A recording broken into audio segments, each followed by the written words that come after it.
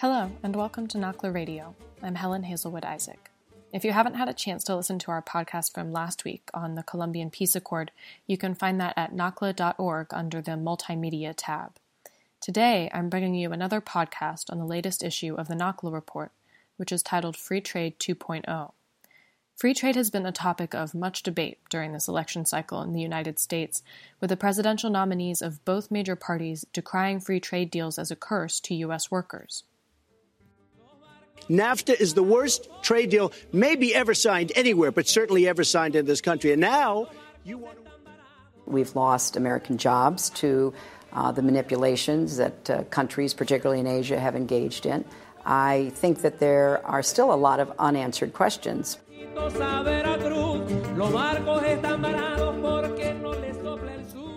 Ooh. I promise that's the last time you'll hear either of those voices on the podcast today. But it's important to note that a lot of voters in the states believe that free trade agreements send jobs flooding out of the U.S. and benefit countries like Mexico and China, where manufacturing is cheaper. In reality, free trade isn't exactly a boon for other countries either. In this issue of the NACLA Report, contributors examine Latin America during the current moment of a renewed effort to pass free trade agreements, one that is largely driven by policymakers in the United States who are eager to extend the reach of trade and investment. The imbalance of power in free trade agreements takes many forms, but today I'll be talking with contributor Manuel Perez Rocha about one that shows up in almost all of them: Investor-State Dispute Settlement, or ISDS. In his article in the NACLA Report, Manuel digs into the details of investor dispute arbitrations, through which private transnational companies can sue sovereign governments when they believe that government regulations or other actions have violated their right to turn a profit. These cases are heard in the World Bank's ICSID, the International Center for Investor Dispute Settlement. The arbitrators are generally private lawyers specializing in international trade. While voters in the U.S. are beginning to talk about the way these sorts of clauses essentially violate the sovereignty of the country being sued, the fact that countries are not equally affected by this arbitration process is going little discussed. In his article, Manuel points out that countries in which extractive industries like mining, natural gas, and oil represent a big chunk of the economy tend to be the defendants in these cases more often than not. This April, the ICSID ruled that the Venezuelan government pay mining company Crystalex $1.4 billion because it revoked a mining permit due to environmental concerns. In 2012, Ecuador was told to pay $2.3 billion to a U.S.-based petroleum company. In the following interview, Manuel and I explore the disproportionate effect of ISDS clauses on different countries in Latin America and how these rulings have changed regulatory efforts there.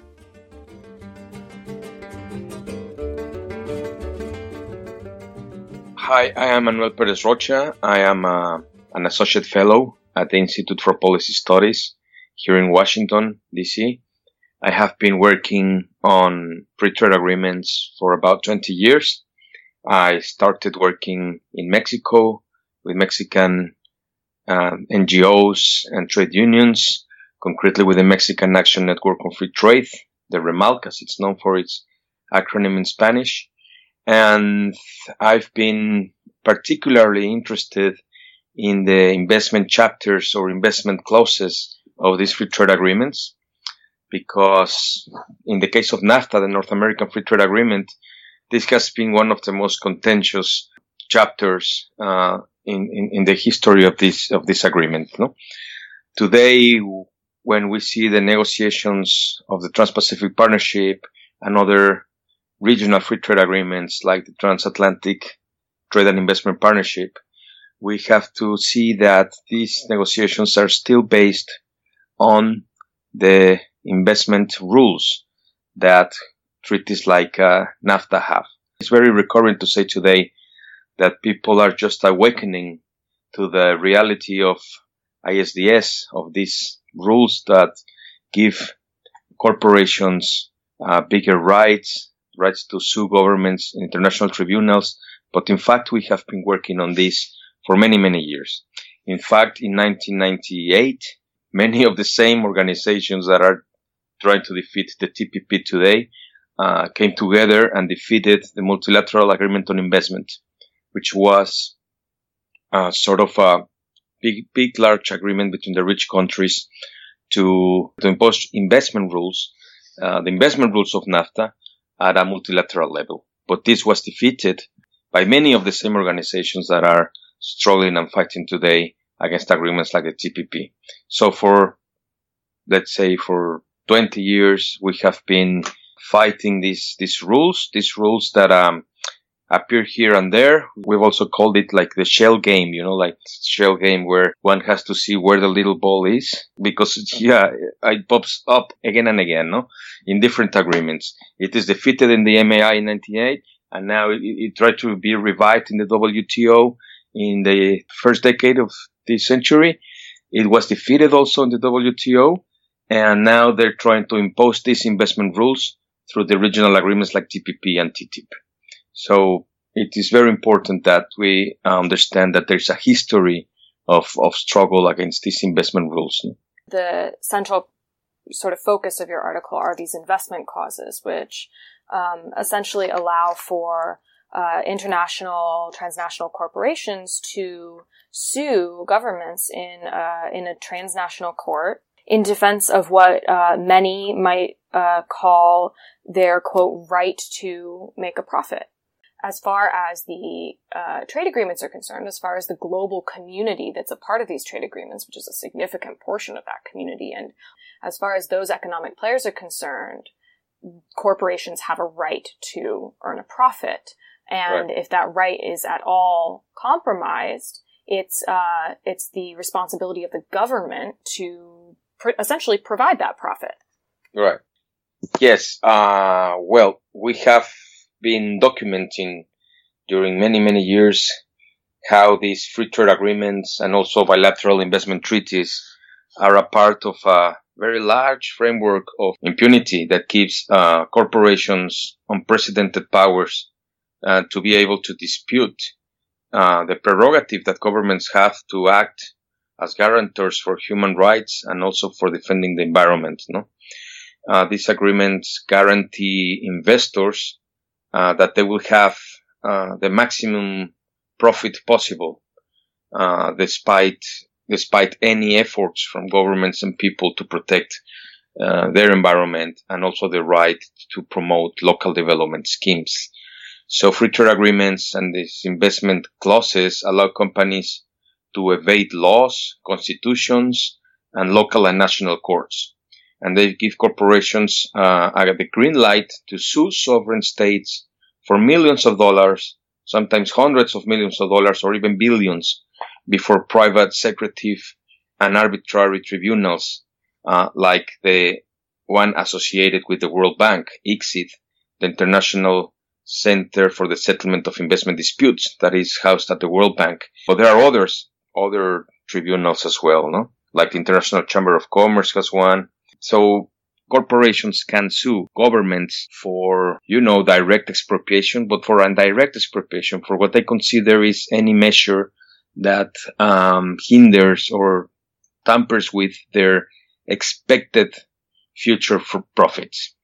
So what we have in these international agreements are a set of rules that have been developed on a parallel track to be made applicable to the international community in its entirety without any consideration of whether there is reciprocity, like investors cannot be sued in these tribunals. It's a one-way system that only benefits investors, One voice from the United States side that has really stuck out to me, especially this summer, as it's been a matter of much debate.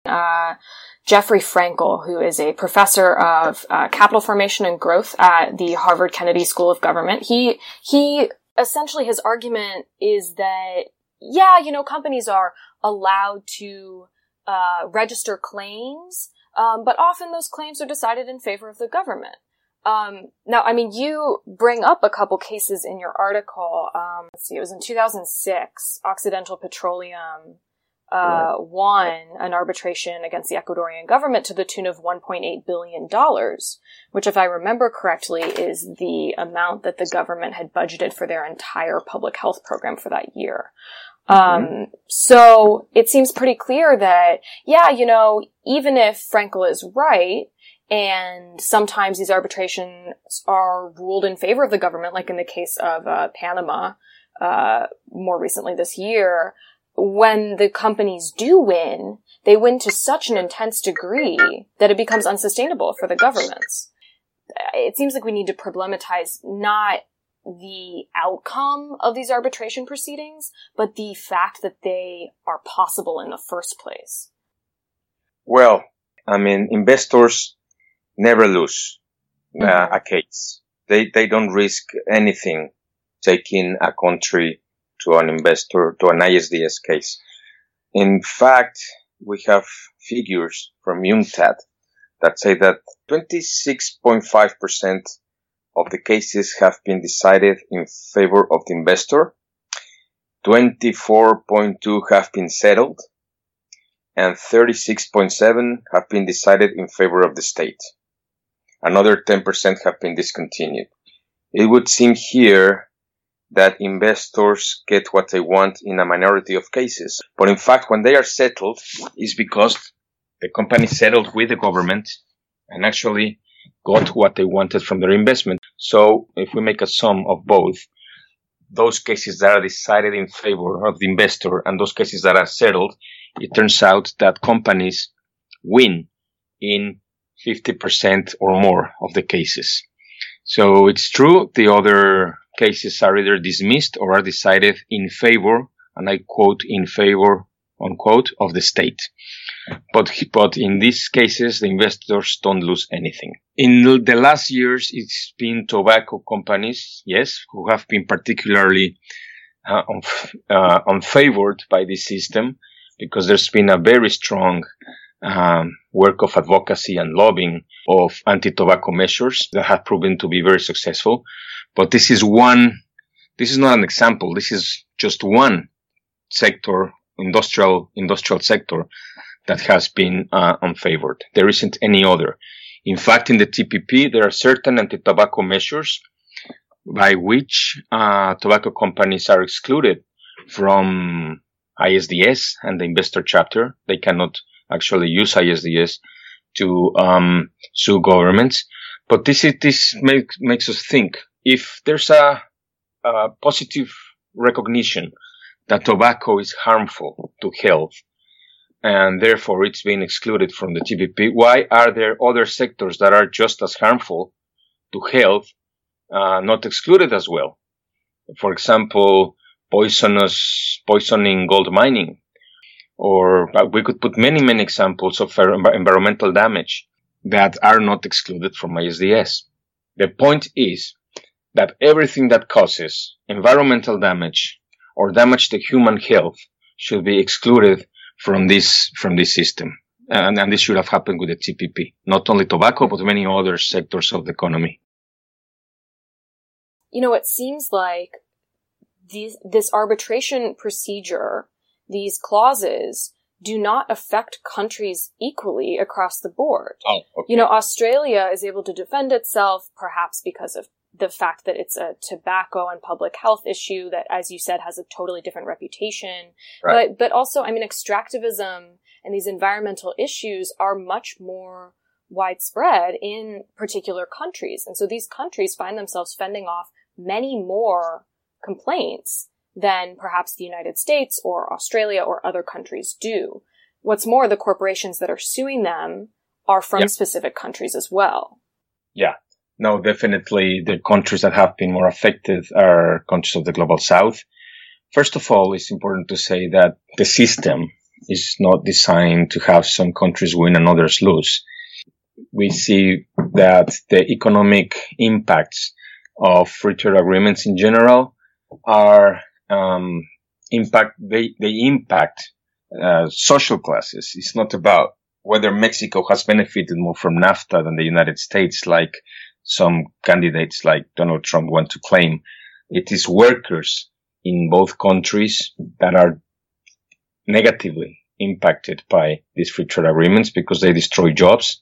What we have to understand is that these agreements are designed for corporations, and those are the winners, no? In the case of investor state cases, the most frequent respondent states, respondent means the countries that have been sued, are Argentina, Venezuela, the Czech Republic, Egypt, Canada, Mexico, Ecuador, India, Ukraine, Poland, and the United States. So what we see here, the United States is the last one in this list. 1, 2, 3, 4, 5, 6, 7, 8, 9, 10, the 11th. But the United States hasn't lost one single case, which is it's interesting. There are also countries, northern countries, that have been very impacted, like Canada. Mm-hmm. So increasingly, there are more countries in the north that are being sued by companies under the ISDS regime. This is an emerging trend, and we see a lot of countries in Eastern Europe.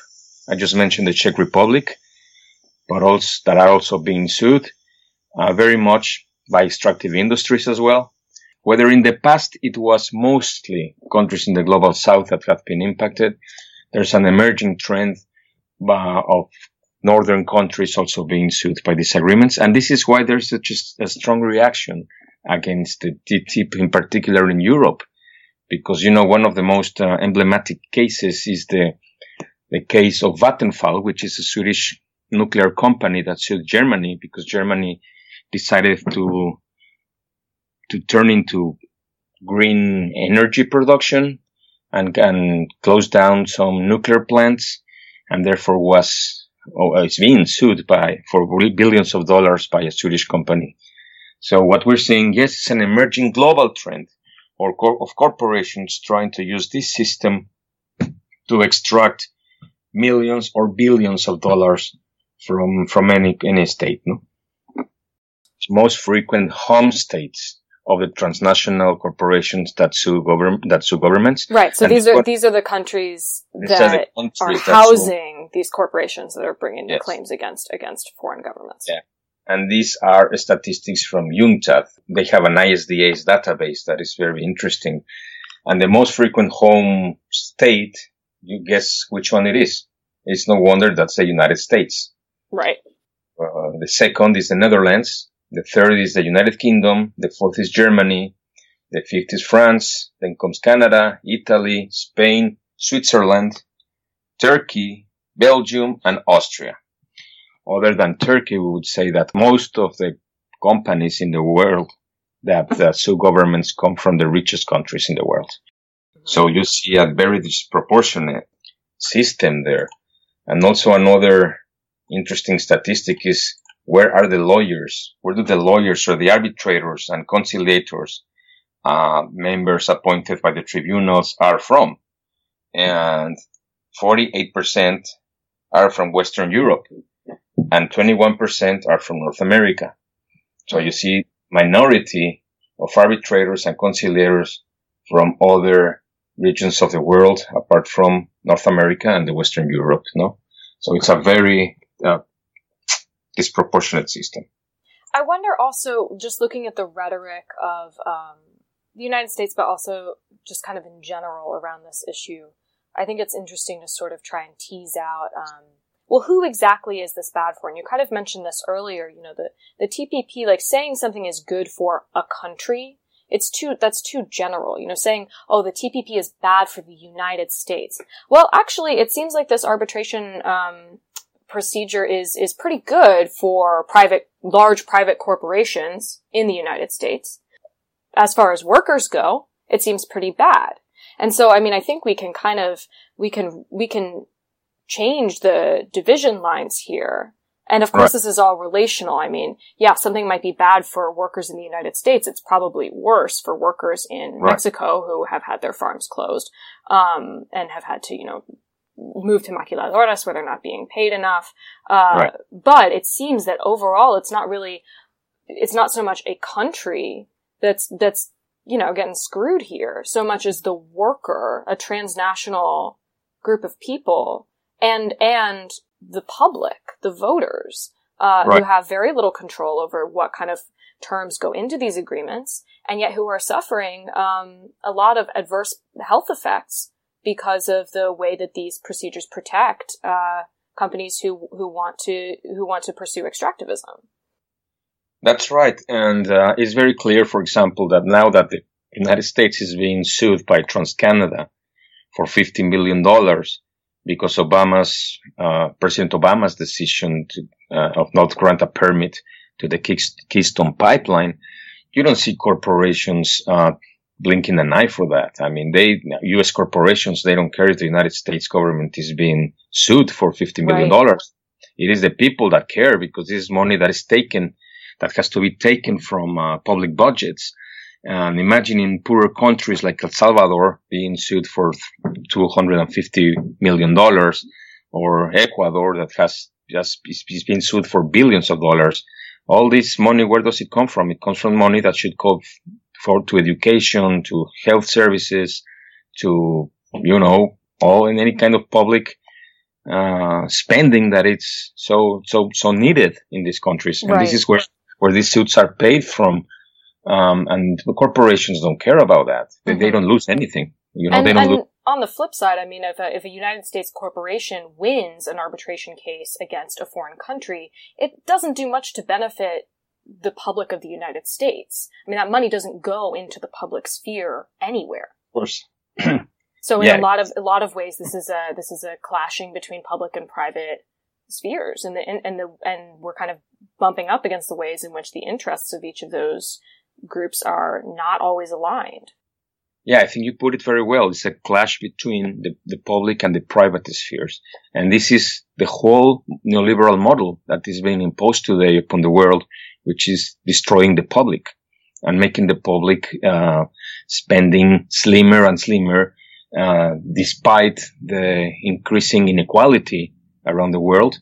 Not only live in a capitalist system where corporations and its owners are getting richer and richer, they're also fighting to make sure that the public and the governments have less money to spend on social needs, no? So this is what we're confronting today. And ISDS, it's only like the tip of an iceberg. Mm-hmm. A tip of an iceberg by which corporations make sure, by all means, that the governments around the world are unable to put any limit to their profit making. Mm-hmm. So, I mean, what you described just then really is, I think, in certain terms, the chilling effect that you have. Yes, even more important than guaranteeing that they will have their expected profits back when any government regulates in the detriment of their profits, is to make sure that governments are deterred from taking any regulatory action that will hinder with their operations, no? Mm-hmm. So this is what's called the chilling effect. There are very few cases that demonstrate that this has happened. I mean, it's difficult to really dig into cases, but we have a few ones and around the world. And one of them is the case that I described in the article in Guatemala, by which Guatemala was prevented from closing a very environmentally destructive mine, the Marlin mine. Guatemala had already received a recommendation from the Inter-American Human Rights Commission to close it, but they didn't. And in documents that were obtained by Freedom of Information Act, we could read that the Guatemalan government argued that closing down the mine could have taken them to an international tribunal. So they weren't closing it in order not to be sued. And this happens everywhere, all the time. Mm-hmm. The governments that have signed on to all these bilateral investment treaties and free trade agreements know now very well that they cannot confront corporations because they can be taken anytime to an international tribunal like ICSID, no?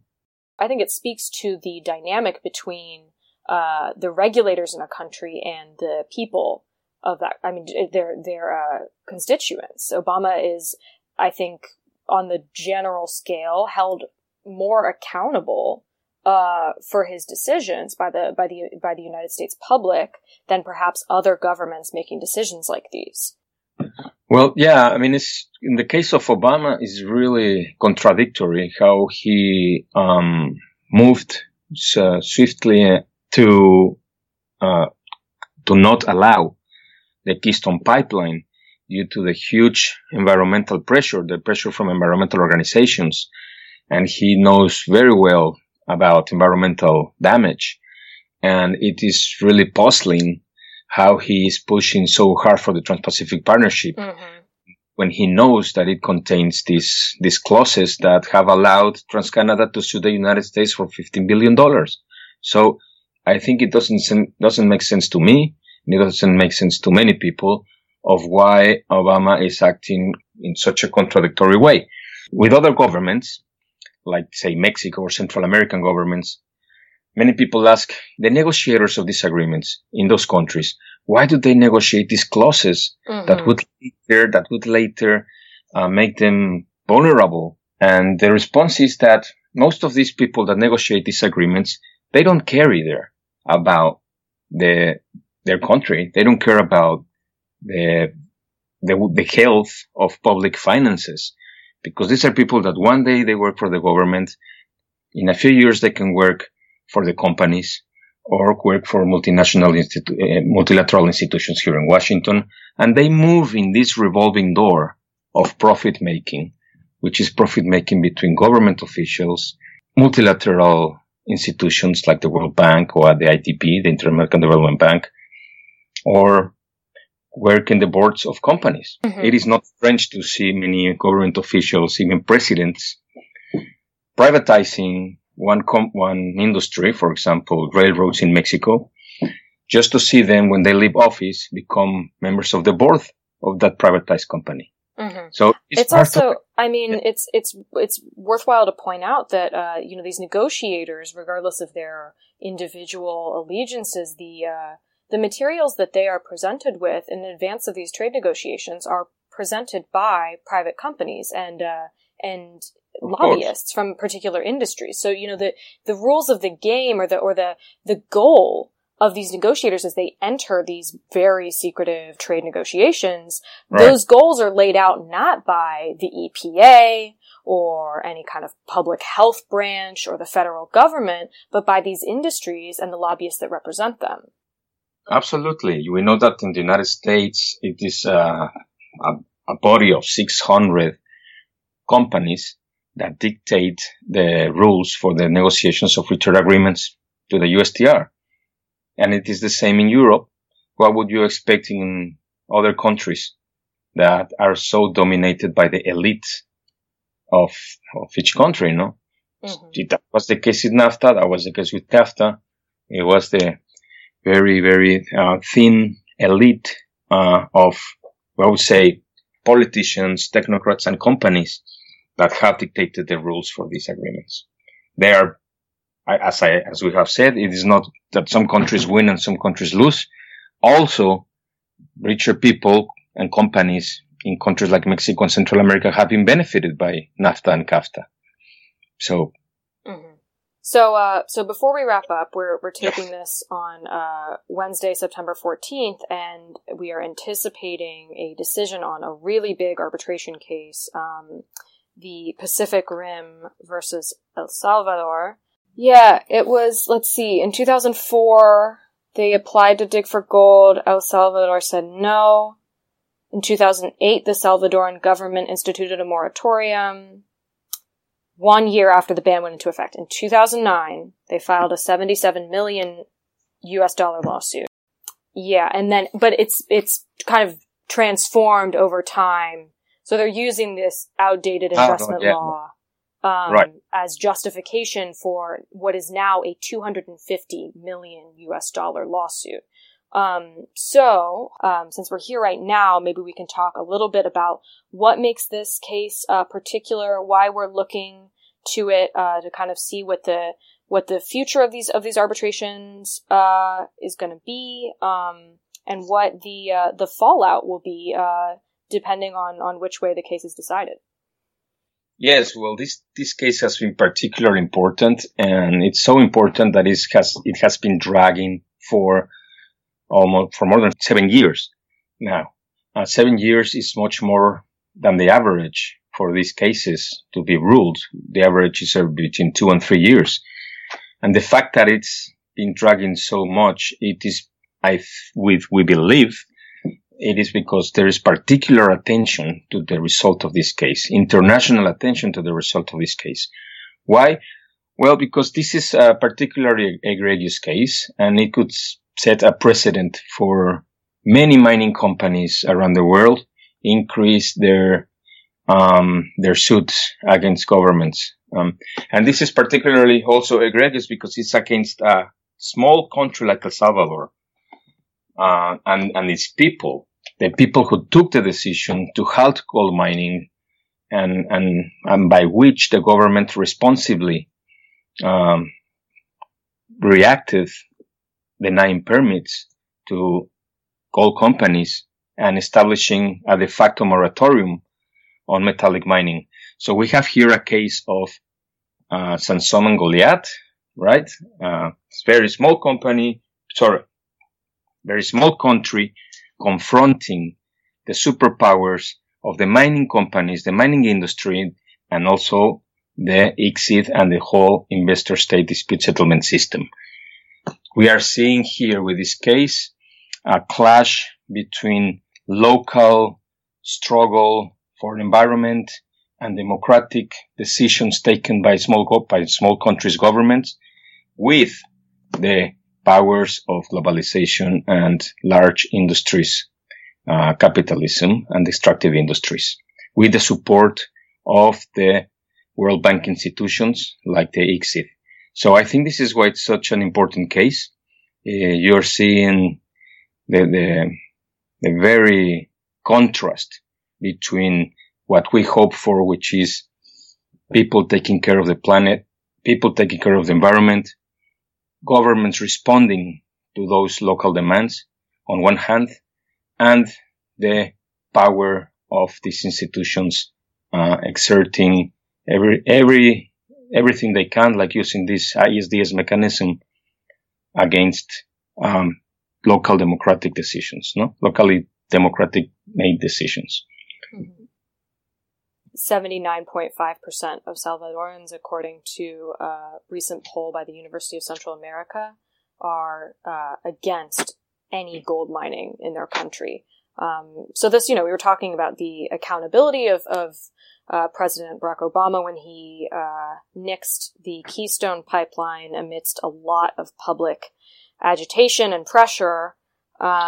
These governments, there's a chilling effect, but there's also increasingly public social actions intending to pressure governments into making the right choices in these cases. So they're kind of stuck, between a rock and a hard place.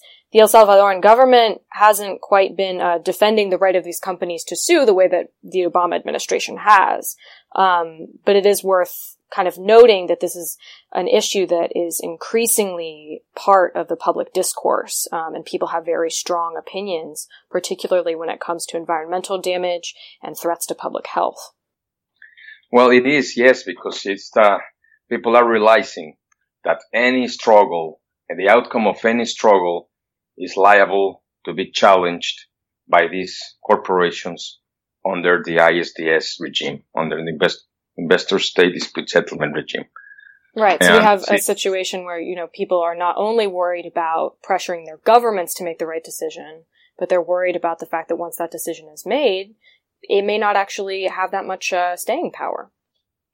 That's right. It can have a dual effect, no?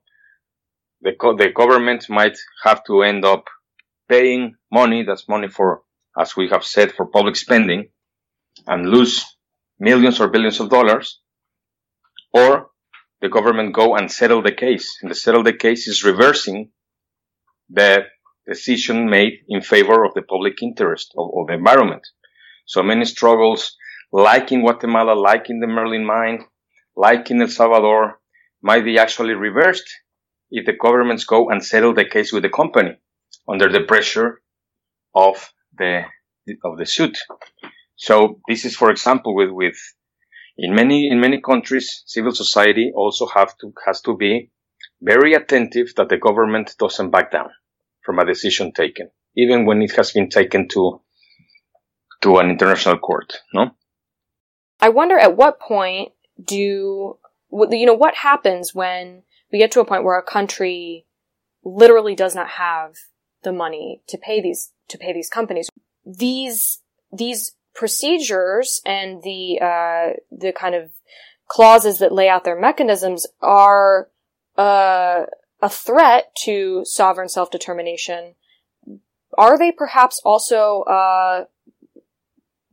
kind of dependent on people agreeing to play by the rules? Because it seems, was it Ecuador that has decided to since go back and re-examine every single FTA it's a part of, and kind of just say, hey, I know that we signed this, but we're not doing that anymore? Well, unfortunately, that's not possible because the system is so strong that any country that decides unilaterally not to pay, there are very strong enforcement mechanisms to make countries pay. In fact, Ecuador, I understand it has already paid 740 million, I think, to Oxy Petroleum. It still owns something around 200 million, and it will pay them. Sometimes companies say, okay, I can wait a little bit, but you will end up paying with the interests. So in the end, countries become more indebted. They just become indebted if they don't have the money to pay right away. In the case of Argentina first said that they wouldn't pay for those suits under the national debt restructuring, and they ended up paying even before the change of government to the neoliberal government of Macri, who would definitely pay. Mm-hmm. So even under the last regime, they ended up paying because there are enforcement mechanisms to make sure that governments pay. Remember that ICSID is a World Bank institution. So in the case of Argentina, for example, the Obama administration itself warned Argentina that if they didn't pay, they would recommend the World Bank and IMF to cut loans. A country can also lose its investment status.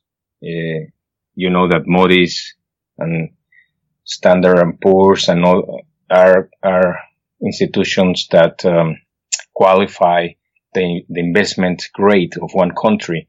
And the investment grade is super important. If you lose your investment grade or you got it diminished by these institutions, then investment stop flowing to your country. So if you just say, like, I'm not going to pay because I don't have money or I don't think it's fair, in the investment circles, you become something like a rogue nation. Mm-hmm. And no country in the world wants to become such.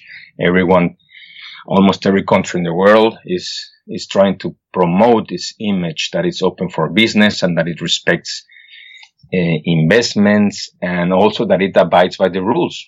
Unfortunately, these are the rules. This is why it's such an error to sign on these investment agreements and these free trade agreements. And this is why we have fought so much and tried to convince governments, sometimes without success, that they shouldn't be signing onto these agreements because there will be consequences, and it's not so easy to back off, no? Mm-hmm. Yeah, about that, despite of what I said, there is a growing backlash against this system. And there are countries that are looking for ways to exit the system. And we've had Bolivia, Ecuador, Venezuela, withdrawing from the exit convention and looking for ways to terminate the bilateral investment treaties. You can terminate your bilateral investment treaties, but then you have like a period, which is called the exit period, to actually have them cancelled. And there are other countries in the world, like South Africa, like Indonesia, etc., that are looking for ways to change their investment regime, their model investment regime, in order to make it less susceptible to ISDS and international tribunals, to really make sure that companies have to abide by your own rules and pass through national courts before taking to international remedies.